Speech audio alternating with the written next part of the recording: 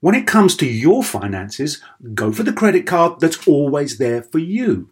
With 24/7 US-based live customer service from Discover, everyone has the option to talk to a real person anytime, day or night. Yep, that means no more waiting for, quote, normal business hours just to get a hold of someone. Real service from real people whenever you need it.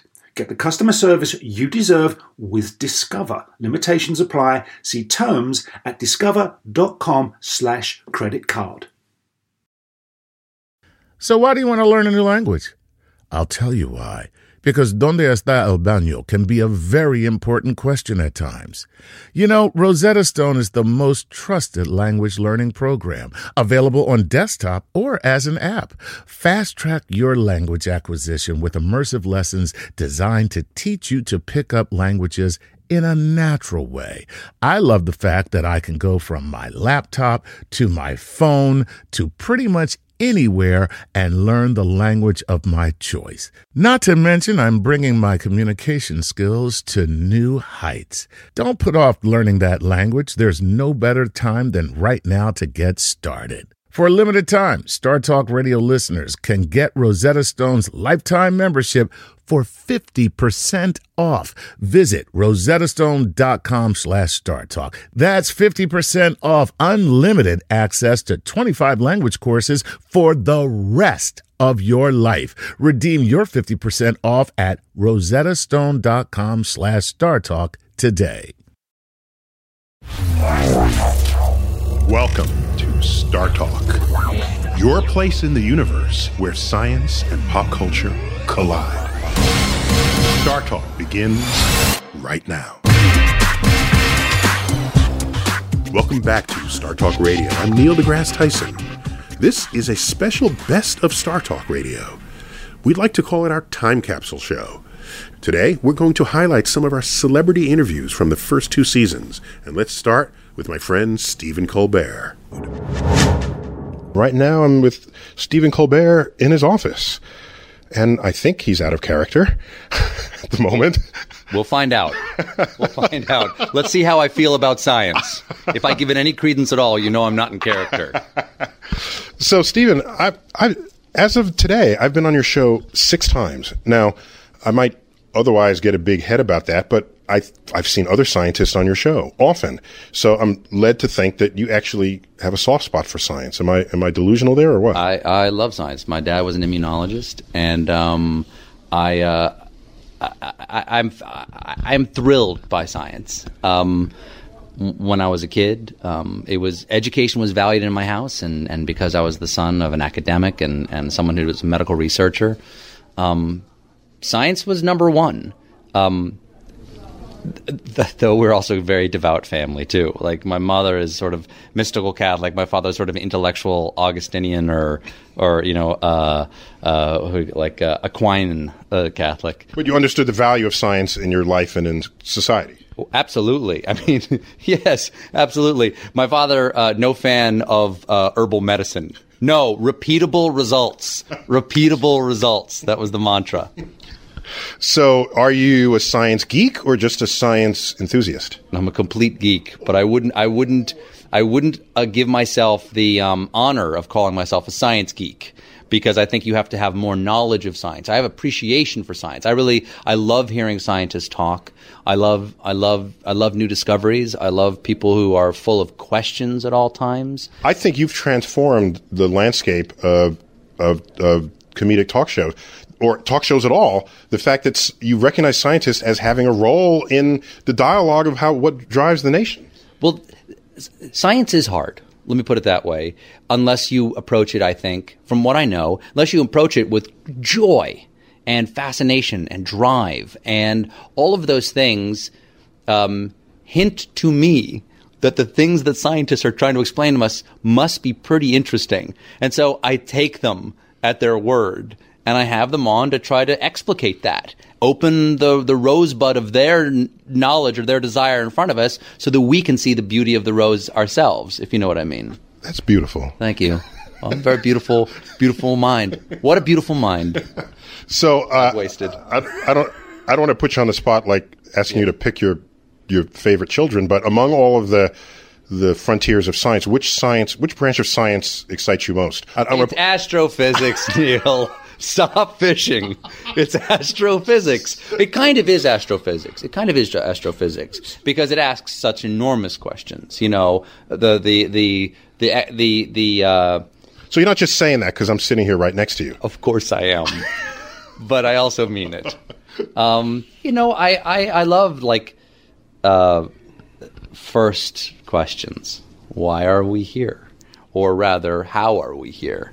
And then you can obviously interpret your why. But the how are we here question is enormous and fills us with awe. And that is, you know, certainly cosmologists and astrophysicists approach those things. And that's what we do. We live that. It's a high calling. Stephen Colbert, he's a cool dude, man. See, you need more Stephen Colberts in the science world. You really do, because he's sexy and he's charming, but he was raised by a scientist, so he speaks your language. Yeah, so that's my whole point. Science needs a makeover. You need queer eye for the science guy. You're talking to a woman who gets a lot of her stuff from TV. But it can also stimulate it in another direction. For example, remember I had an interview with Stephen Colbert for this show, and he commented on science fiction. Let's see I'd like to know what he has to say. Let's see what he has to say about what role that played in his life. And you're bugging me right now. All right. Science fiction was incredibly important to me. You know, when I was 10, I remember I had this tremendous headache one day. And I was over at my brother Ed's house. I'm one of 11 kids, and he's the second oldest. 11? I'm one of 11 children, yes. And there were certain sciences that my parents didn't practice. And I was lying on his bed at his house, or in a guest bedroom at his house, trying to sleep off this headache. And he was a huge science fiction fan, and he grew up in the 1950s and had all these great original pulp science fiction, and some from the 60s and 70s too. And I picked one of the books off the shelf, because it was right about head level, and it was The Long Arm of Gil Hamilton by Larry Niven. And I read it lying there after my headache was gone, and I was hooked. I read nothing but science fiction, and at the same time, Cosmos came out by Carl Sagan, and so had you not gotten this headache, you might not have stared that book down to write it. I'd never. I would not have been captured by kind of like the romance of science, if I might talk about The Dragons of Eden by Sagan. By Carl Sagan, yeah. Yeah. Meditations on the Romance of Science. Isn't that what it's called? Yeah, that's the subtitle of it. Yeah. Uh-huh. Dragons of Eden, Meditations on the Romance of Science, which I then... Oh, no. That one. Oh, no. That's Broke His Brain? Broke His Brain, yes, oh, okay. yes. Well, anyway, I read both of them. I read a ton of things, including Cosmos and some of his fiction. So I'm just playing into what is a pre-existing ripe condition for you. Oh gosh, yes. I mean, I love it. I'm completely captivated. I mean, before I knew you because I knew of you because I'm a huge fan. I'm a huge fan of the way you express science. I've showed your work to my kids, and it's distressing that Americans don't know or care enough about science. Because when I was a child, science captivated young people because it had become it was hot, it was adventurous, it was but the adventure is what I think people don't feel today. Maybe not. I think it's because we were promised things like the wrist televisions and the jetpacks, and they didn't come fast and enough. The bubble cars and the right, yeah, and the bubble cars, all that, you know. We were promised too much by the Hollywoodization of science. One way to get people excited is to try to get scientists to get you sort of jazzed about it. But their entertainers, I think, can play their role as well.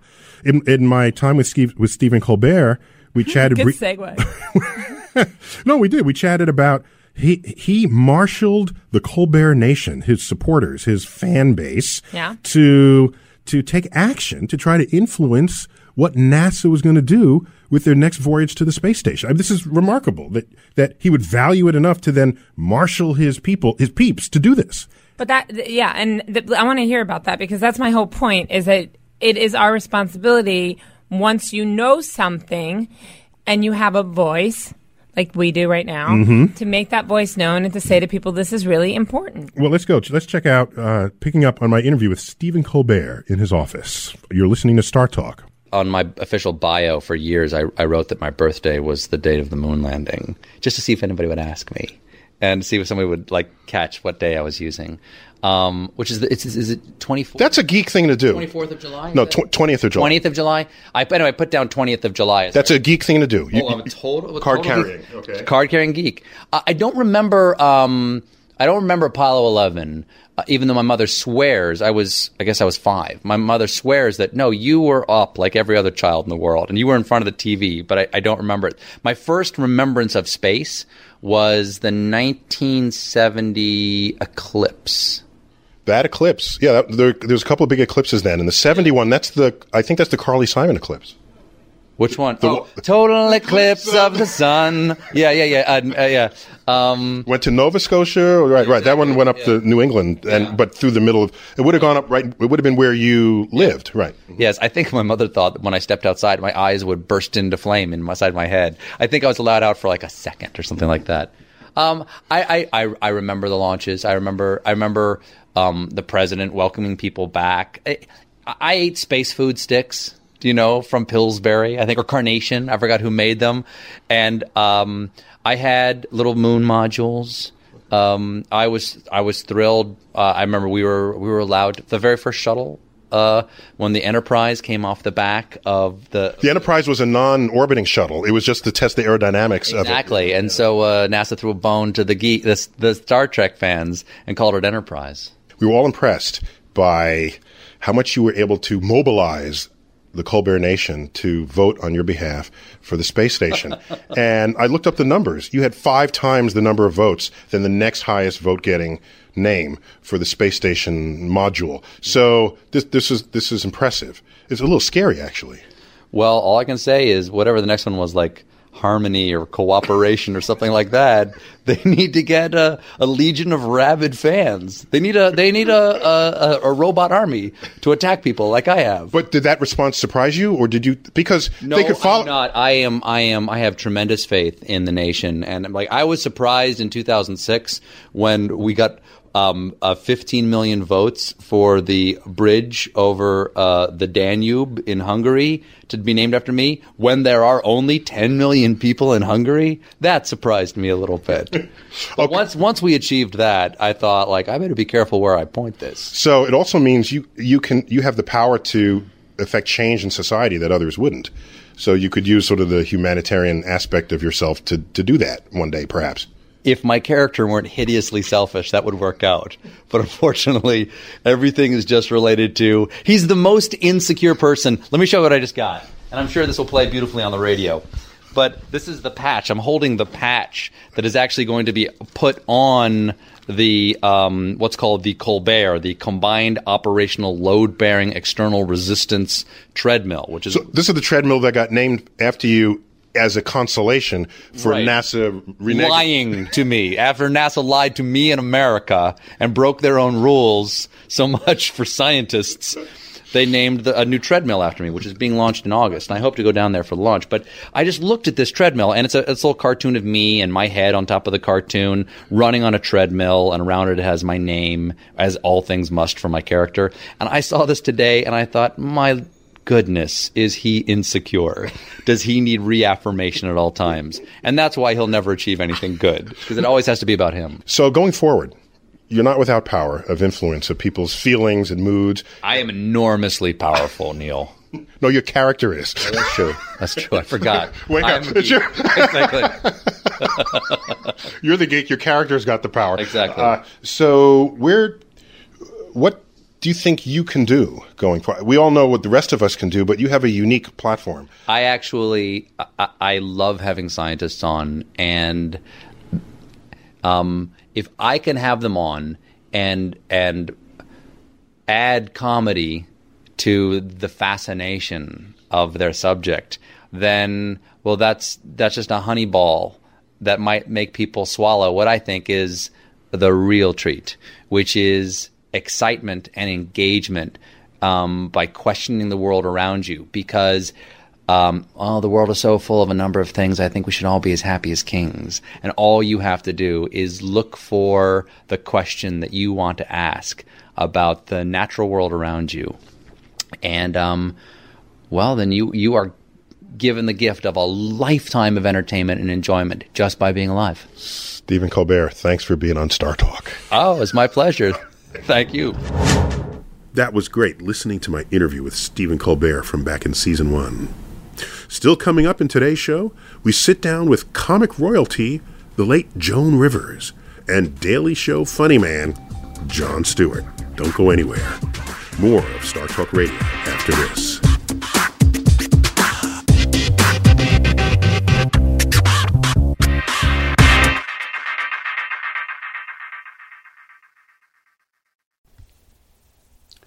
This podcast is supported by FedEx. Dear small and medium businesses, no one wants happy customers more than you do.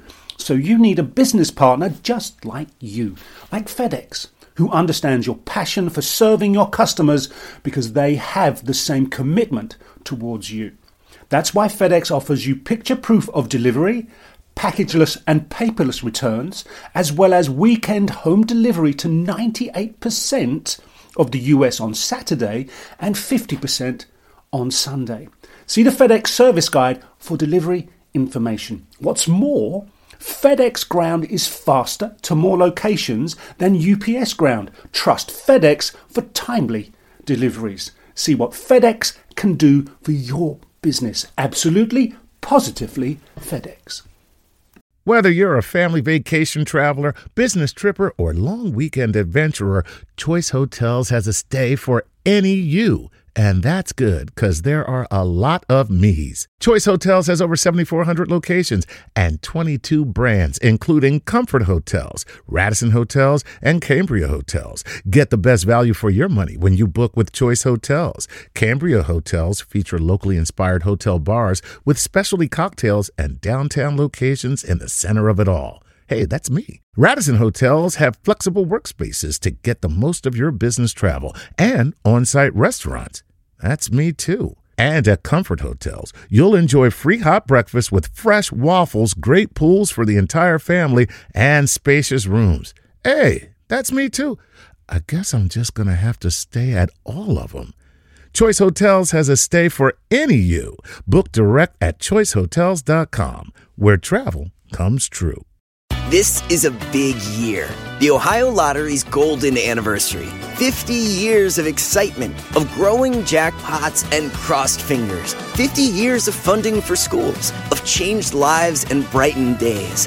50 years of fun, and that is worth celebrating. So watch for can't-miss promotions, huge events, and new games that will make the Ohio Lottery's 50th year its biggest one yet. Learn more at funturns50.com.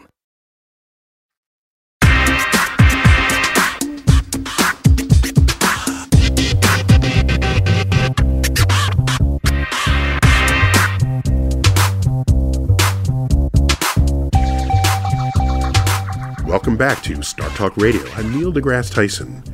You're listening to our first ever time capsule, a quick rewind on our comedic friends who have visited the show. My co-host Lynn Koplitz and I sat down with Joan Rivers and talked to her about almost anything and everything from our first season. StarTalk Radio is here in Joan Rivers' library, and I'm Neil deGrasse Tyson with Lynn Koplitz. And Joan Rivers. Joan. It's my library. I should be in here. Okay. Makes sense.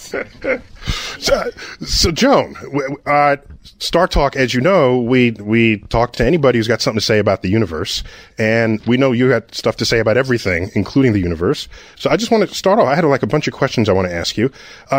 You realize that in space, particularly in orbit around Earth, there's no gravity. There's 0 G, and on the moon it's 1/6 G, and so you realize it's with less gravity things float. Do you have any thoughts about that? Do you ever thought of living in space because things float? No, what I've thought about is I know that if you go around the Earth, if you go backwards, you get younger. Oh, that was in the movie Superman. Yeah. But that's not real though. That was just Superman. Well, apparently Suzanne Summers now lives in a rocket ship. So no, I don't like the outfits. So I wouldn't live in outer space. So it's all about the clothes. Yes, I'm sorry. I agree, but I like the idea of zero gravity, Jim, because without zero gravity, gravity is what pulls everything down. So it does give us that more uplift. That's the only reason I would even consider going in space is the idea of I don't have that drag down. So, Joan, you don't need any more uplift, apparently. Is that the point? No. The point is, so you would have things up, but you still have to wear those stupid spacesuits. Oh, good point. They look like gay exterminators. I don't like the spacesuits. Good point. So even if you're floating, no one knows because you're wearing a spacesuit. Yes, you're in a stupid spacesuit. They don't know. You can't get your toes done. Those big boots, the gravity boots. It is so not for me. So you want open-toed gravity boots? I would like, if I was good, I will wait to go on the moon until they figure out a way you can look nice. No, I could totally see you doing for QVC something designer in the aerospace line. What do you think you would do first? The moon pin. And it makes you look thinner. Joan is hilarious. What an icon. Isn't she great? She is. I think it sounds like I love listening to this because I haven't heard it yet, and it sounds like Joan and I are two little kids playing, and you keep coming in like the papa, like the teacher, like, and really astrophysically speaking. That's because I'm sitting between the two of you during that interview. I felt like, I'm like, why am I even here? Because you all just like resonating. Because you were keeping us both down to earth and sane. And plus Joan's been around for many decades, as we know. And I don't think she'd appreciate that. Well, no, she'd admit to that, and she's of course around for in the 1960s. And we recently had in July 20th, 2009 was of course the 40th anniversary of the Apollo 11 landing, and so always wanted to know what people were thinking and doing back then. And so very much I wanted to know that from Joan. Let's find out what she had to tell us. Okay. I was at Fire Island, and I remember that we had a wonderful little house, my husband and I, and we had friends over, and I remember sitting and watching, as we all did, on television, watching them land on the moon. And then all those insane rumors started that they didn't land on the moon. They did it in New Jersey in a hangar. In a hangar. Remember all that stupidity? And it was very exciting. And I remember that China, do you remember this, came out and said, we have our own space plan, and we will have, I remember this clearly, a restaurant up on the moon in 2001. China made a big announcement, and Israel already made reservations. But I remember China saying that, you think you're so smart, we will have a restaurant up on the moon in 25 years. And I thought, just say how smart we are. Well, I have to say, but it would have no atmosphere. No, oh. Am I allowed to crack a joke every now and then? You're allowed to try, baby. It was really fun because I got to go back to some of the shows that I really loved, and that I thought were comically rich, that I thought Joan would really enjoy. And one of the best ones was the Virgin Galactic. Oh, space tourism. We had to bring that subject to her. We just had to, because I interviewed people on the street for that show, and just so people at home know what we're talking about, it was on space tourism, and Richard Branson has Virgin Galactic. The aviation entrepreneur, Richard, billionaire. He's not going on the first voyage, but he's really pleased to take $200,000 from you to put you on it. Selling tickets to it. Yeah, and everyone, I interviewed people on the street, and a lot of seniors were all for it. And a lot of the young people were like, heck no. And you yourself, Neil, said no.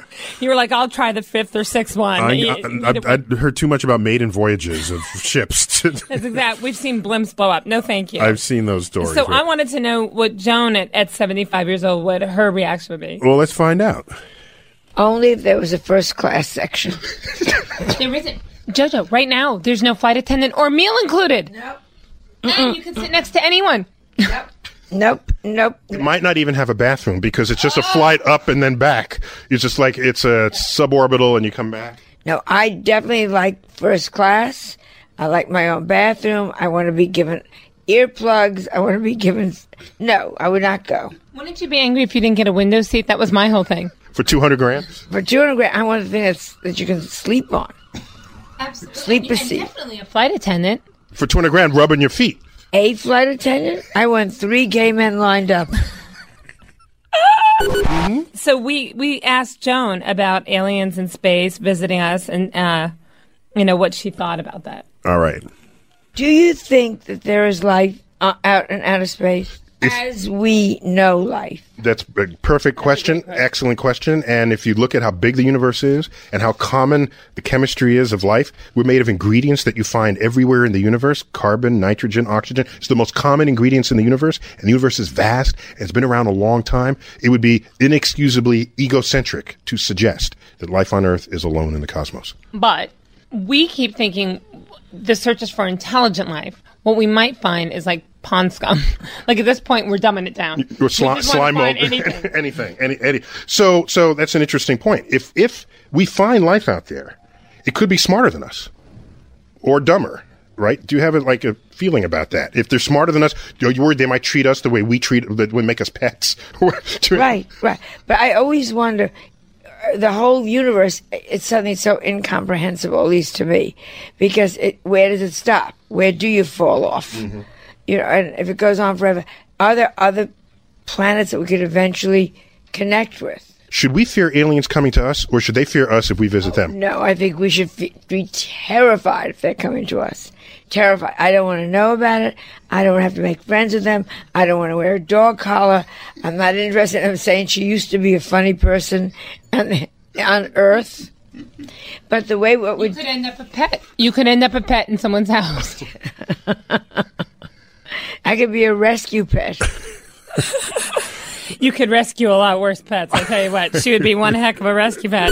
But comedians are observers smart lady. Of culture, and science is, I think, when it's the material for comedians, I'm charmed and tickled to realize that it can be of comedic substance. I mean, I can't. No, we asked Joan. I was curious what her educational background is, because no one ever asks that of a comic. No one cares. They're like, just dance, monkey, dance. But she's a very smart woman, very smart businesswoman, and very smart. Joan is that rare breed of book smart and common sense smart. And then you can turn that into a fortune. I asked her what science should she study. Let's find out. Loved biology. I was very good in biology. I was very good in geometry. I was a terrific geometry student because it's very logical, and I like the logic of it. Have you used geometry? You said you majored in geometry. Did you use geometry? No, I've never used geometry. I just loved it because I love things that make sense and you can control. And geometry is a very controllable science. Well, okay, since so is humor and comedy, right? So comedy is not controllable because you can think something is very funny and nobody else does. You don't control an audience. You can never control an audience. But geometry, yes, you can control this to that equals this. It's controllable, and that's it. And you can't change it, and I can't change it, and that's it. Comedy, you have some idiot in the front row that can ruin your whole show. So it has nothing to do with it. Now, Neil's always asking me if there's a formula to joke writing. And my type of joke writing, there's no formula. I don't work that hard. You can't. There's no formula. No, I don't think so either. And the strangest things they think are funny. You'll write and work on something that you think is hilarious, and it isn't. And then you'll say, and they'll go, ah! And you go, that's funny? Okay, that stays in the act. I always have them laugh at the setup. Like, I'll set up a joke and they'll laugh, and I'm like, really? I haven't even gotten there yet. I don't understand why we're laughing. Okay, so we conclude that comedy is not geometry. It's not geometry. It is not a science. Comedy there is no such thing as a science of comedy. And people that try to teach it, I feel, are so cruel. So if anyone is listening out there, if you've got any kind of a logical mind, don't take a course in comedy. Lessons for those in school. You're listening to a rewind of our first ever time capsule show. I'm the host of StarTalk Radio, Neil deGrasse Tyson. We'll be back with more Joan Rivers and Jon Stewart coming up.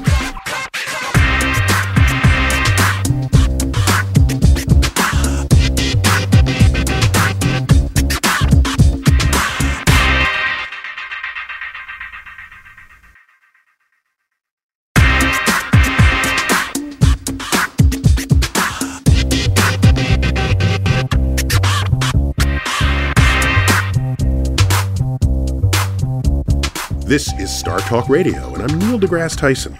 Welcome back to our time capsule show. Let's finish up our interview with the late comedic legend, Joan Rivers. I always want to know if somebody owns a telescope and what people's reactions are to them. So I asked that of Joan. Let's see what she says. We did a whole show on telescopes. That was, in fact, our opening show. Oh. Yeah, so because it was the anniversary of Galileo, 400th anniversary of Galileo and his telescope. I dated him. Galileo?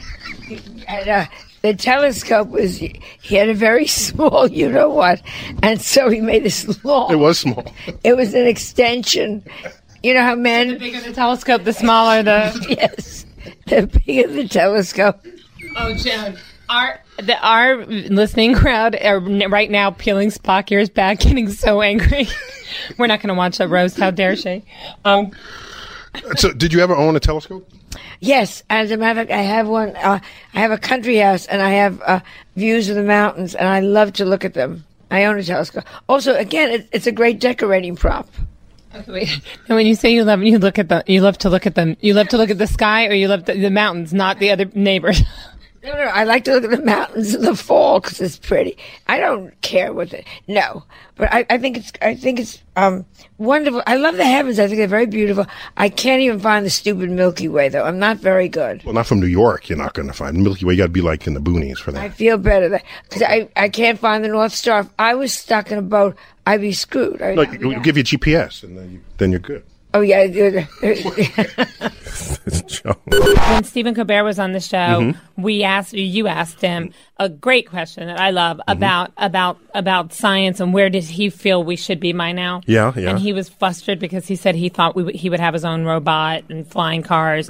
So we asked Joan the same thing. What she wanted for out of science by now. What she expected. Okay, let's see what she says. My cousin married a woman who was at Harvard who worked on making spaceships edible, because if anybody worked on this the day she died in a program at Harvard, because if they went up and they got stuck in space, it would take them like 8 or 10 years to get somebody else up there to bring them back. So I would say, "How are you, Shirley?" And she'd say, "We made the most delicious split pea desk." That's nasty. That's true. It's really true. Really. It makes sense, though, when you think about it, because... If they're stuck up there and they say, "Lynn, we're starting right now, Lynn, to figure out how to get you down. We'll be up there in 2014. What are you going to do? You're going to start eating your spaceship."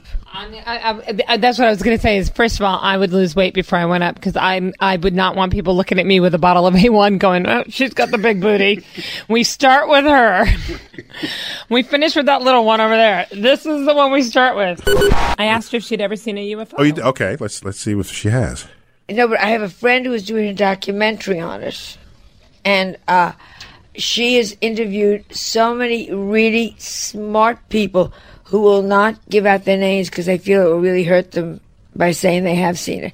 I have not seen it. A friend of mine in Connecticut saw them, and she and the husband saw it in their car together.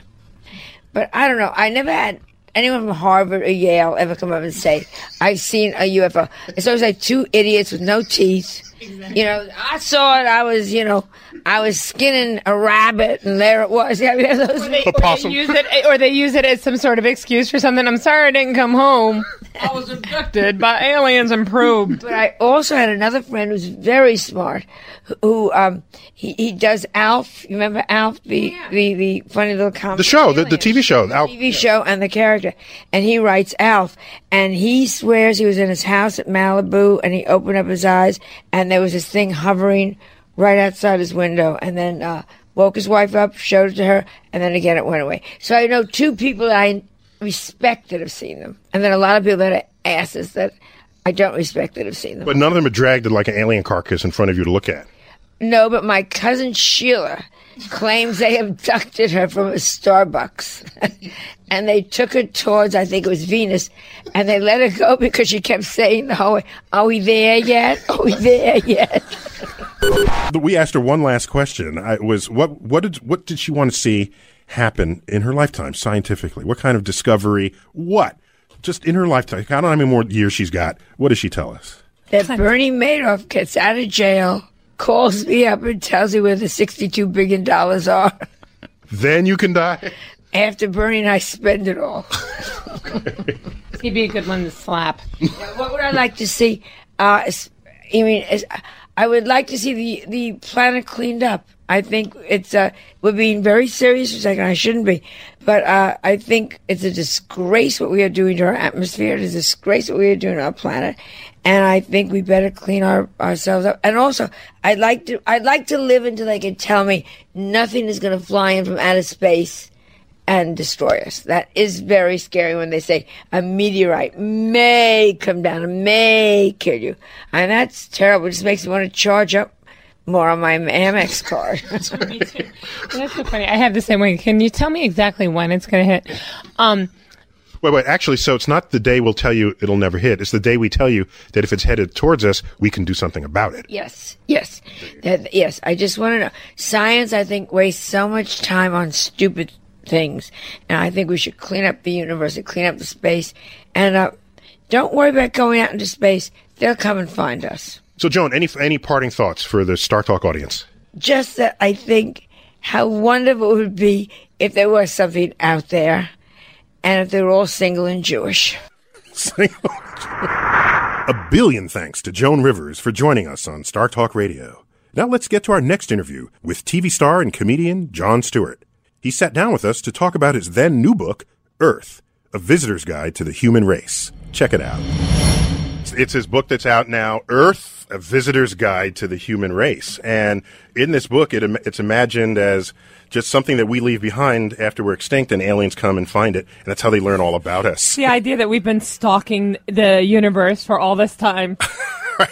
So let's begin that interview. And in fact, it was I taped it live in his office a few weeks ago, and we're slicing it into our program, and we can chat about it as we interrupt it at will to comment on where it's going and where it's coming. Let's start it off. Very good. Love your book. Man, what a concept that is. I don't know why nobody did it 30, 40 years ago. Because nobody wanted to waste that much time. But we did here at the show. Everything, and that's why we did. Everything is in that book. It is hilarious. It is fun. And the full title is Earth, the book. And the premise there is civilization's gone. Right. All that's left is here is the book. And they pick up the book, and this is how they learn about us. This is our record of the entirety of man's existence here on this earth. This is like the Voyager record that went out into space, that captured culture. Stardate. The only difference is it's obviously an abbreviated somewhat. In that 234 pages. What's your favorite part of that book? I have my favorite parts, and I'll share them with you in a minute. The favorite parts for me are the smallest jokes that we came up with in periods of delirium, like it was never a good idea to judge a book by its cover, and it's a picture of Wuthering Heights, and on it was a picture of a dog going to the bathroom. That kind of thing. So it's just some of the most ridiculous little silly jokes are some of my favorites. And what I like about it is its breadth of subjects that it covers. For example, in the section on psychology, there's no real psychology listed there. Well, I was a psychology major, so I know just how little there is to list. There's really nothing. So you have all this like pseudoscientific stuff listed there. That's right. You're just telling it like it is. Telling it like a TI is. So it's taking names and that's right. and all those things. Pluto is in there. Pluto is in there. I will not back down from Pluto. You still haven't gotten over it. Can I tell you something, though? We did. You couldn't keep it out of your book. We did call it a trans-Neptunian object. That's good. We did not call it a planet. You got the science right. That's good. That's right. We don't want to mess around. One of my favorite parts is where you talk about how we all thought everything revolved around us and the evolution of that thought and what remained after it. Like, okay, so we learn we're not in the center of everything, but there's still sort of a holdout, right? It's like arrogance. An arrogance. So, but we nonetheless name the planets after gods. What we learned is that we were in control of our destiny, that there was no real spirituality, that was all a series of chemical interactions, but we named the planets after gods, just to be sure. You just didn't know. Okay, that's what we think. But at the end of the day, let's say we're wrong. Hey, look, Saturn, huh? Saturn. You're Saturn. See? You don't want to piss them off too bad. That's exactly right. So we work it all through. And there are people who think there's actually a face on Mars. Who are these people? Do they watch your show? Yeah, I would assume. I would hope so. Well, the man on the moon, there's always a big thing that there was a face on the moon. Yeah, the craters from this distance. But they didn't think it was actually a man on the moon. They just said it looked like it. The people are thinking there's actual civilizations on Mars, or that, or Mount Rushmore was naturally carved. The people who the Mount Rushmore being naturally carved is probably because people are confusing Mount Rushmore with something else. So they're hearing Mount Rushmore. It's a lack of knowledge of what Mount Rushmore is, more than that you would show them a mountain with presidents' heads on it, and then they would go, that's got to be wind, right? That is so hopeful for this country that you say I'm that. Sure that's what it is. That is so hopeful. Whenever they ask those questions, it's always like, is Mount Rushmore a natural? And people always think like, oh, right, Mount Rushmore. They're just thinking of a different thing. I wish I had that much hope. Oh, I absolutely have that much hope. Although my kids still believe the moon is following them. And how old are they? 28, 26. Yeah, okay. 6 and 4. Okay. But they believe that the moon is following them. Yeah. Well, and that daddy is powerless to stop it. Why don't they credit Daddy with the power for having done that in the first place? Here's what they credited Daddy with: the power to tint our windows so that we could roll them up and not see the moon anymore. Other than that, you missed out on a power opportunity over your kids. That's exactly saying right. It is by the power that I have over the cosmos that I make the moon follow us and nobody else. Listen, I put the milk on the highest rack in the refrigerator. Believe me, I have the power. Okay. There's nothing that happens in that house. They can't open a juice box. I don't need to lord it over them anymore. More with Jon Stewart coming up.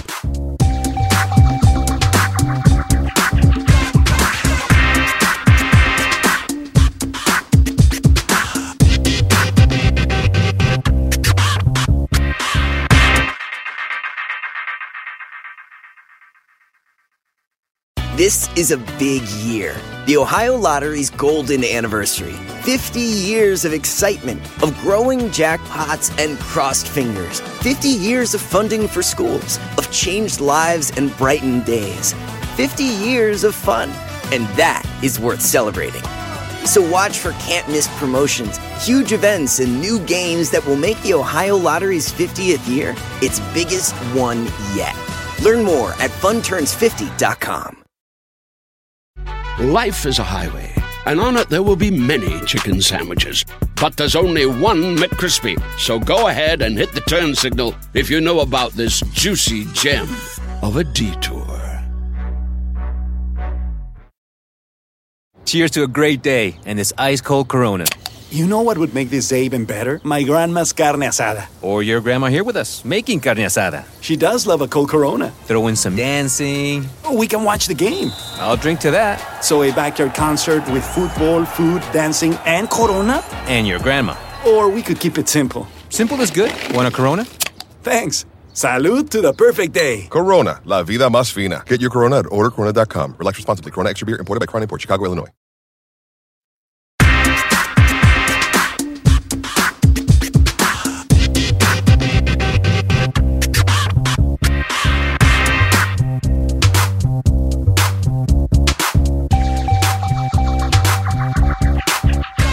More with Jon Stewart right now.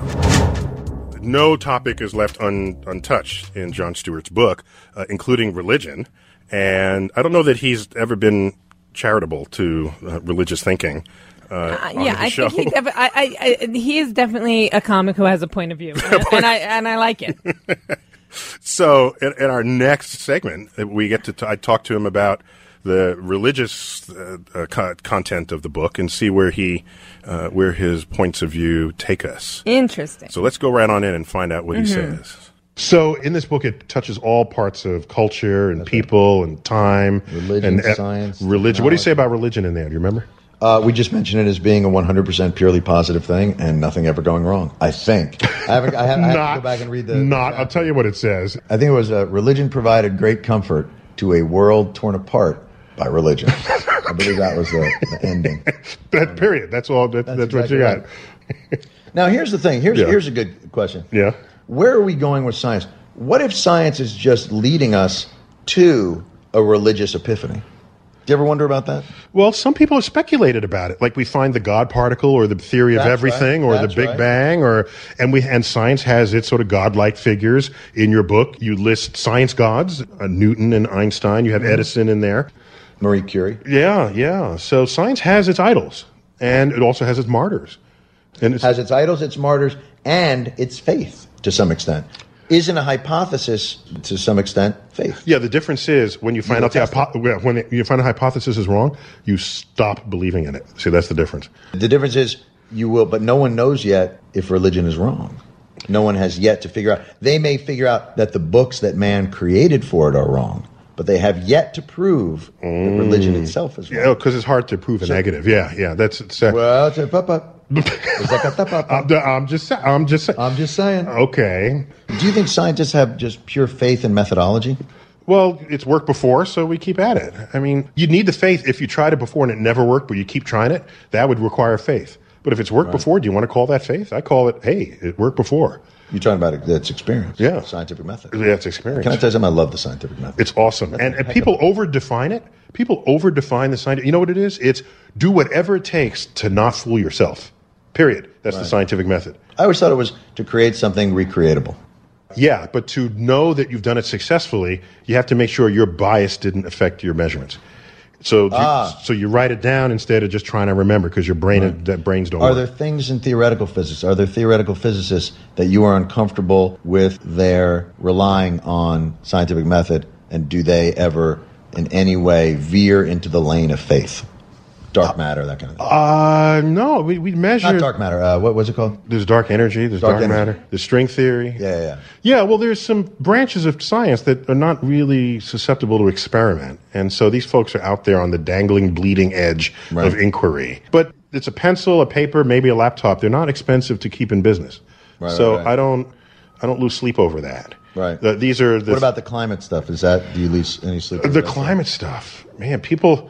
Here's the problem. It's become so political. Here's the problem. Right. People think that the criterion for believing something is whether or not it feels good. That's the measure of truth, if it made you feel good. And there's something wrong about that. That's a recipe for disaster.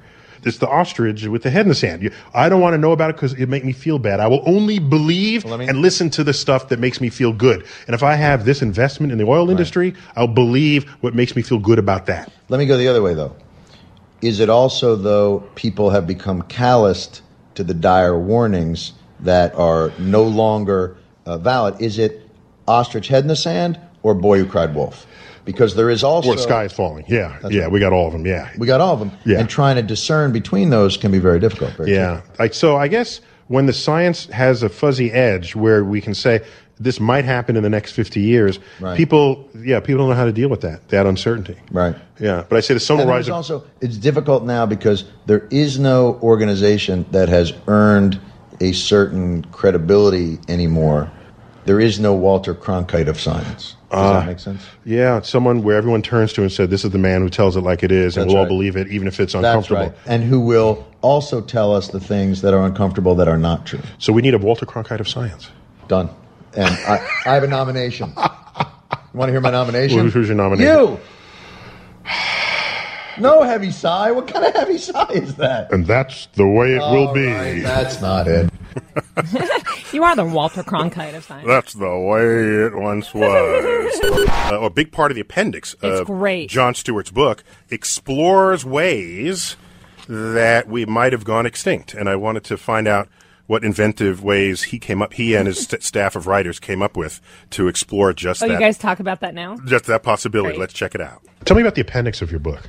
Does it actually say how humans die out? You know, you hate to be a spoiler. Now, do we know? Look, the aliens are coming to an Earth with no people, so something happened. You want them to get to the end of the book. They don't know why we're gone. Okay. So you want to give them 8 different possible ways. What's the top scenario? Shark bee hybrid, genetic shark bee, killer shark. What is that? What is that? It's a flying killer shark. These are the geneticists gone wild. Geneticists gone wild. What nobody did, in the meetings, they said, hey, what if we combine a killer bee with a killer shark? Nobody raised their hand and said, I'm not so sure that's a great idea. So they went ahead and did it. And no one said, let's not do that. And wouldn't you know it, imagine killer sharks that live in giant hives and just come out. And they can fly and swim. That's right. To get you no matter what you're doing. There's no way of getting around it. Wow. Okay, is that the number one? That's the number one likelihood. I don't like to rank them, but yeah. Okay, well, that's scary. I think that's pretty likely. That's a scary thing. I think that's pretty likely. Sharks that hang out in hives. That's right. Well, they're not sharks necessarily. They're shark bees. Shark bees, of course. Yeah. Of course. Barks. Shark bee hybrid. And they've been bred. Bred to render us extinct. That's right. Yes. Okay. So, what else is on the list? Obviously, technology overtaking us. Except it never has in the past. Well, no, that's why it's a future. This is not a history book. It's a future book. Okay. Stupid comment on my part. Yes. Okay. Exactly. Now, I'm not suggesting that in the future you won't be able to send yourself back to the past to stop the robots. To kill the grandmother of the robot so that it doesn't. Yes. I'll come back naked. That's right. Thank God this is radio. So there's that. Obviously, superbug. I'm not gonna lie to you. Like a virus kind of bug. Like an Andromeda strain. Yeah. Okay. That's cool. Turns us all to dust. Yeah. For those who are not old enough, in the Andromeda strain, the virus rendered blood into powder. Yeah. And instantaneously, where you'd walk out in the street and your cars would still be there. Everything. Yeah. You're in people were just frozen. In situ death. What a great movie that was. Yeah. Mm-hmm. Death by Black Hole. Hadron Collider, the guys are like, there's nothing going to go wrong here. Bonk. Wrong. Oh, we're not going to create a molecule that eats all other molecules. Wrong. If the world ends in that scenario, the last words uttered on Earth by man will be, hey, it worked. Jon Stewart, thank you for being our inaugural guest. Stop it. I enjoyed it very much. For StarTalk Radio. A big shout out to all the guests, and I hope you enjoyed our first time capsule show. I'm Neil deGrasse Tyson, and until next time, keep looking up.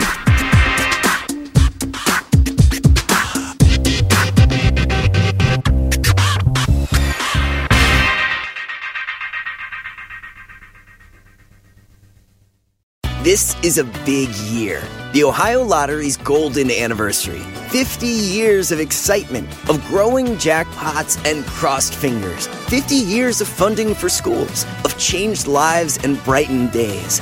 50 years of fun, and that is worth celebrating. So watch for can't-miss promotions, huge events, and new games that will make the Ohio Lottery's 50th year its biggest one yet. Learn more at funturns50.com. Life is a highway, and on it there will be many chicken sandwiches. But there's only one McCrispy, so go ahead and hit the turn signal if you know about this juicy gem of a detour.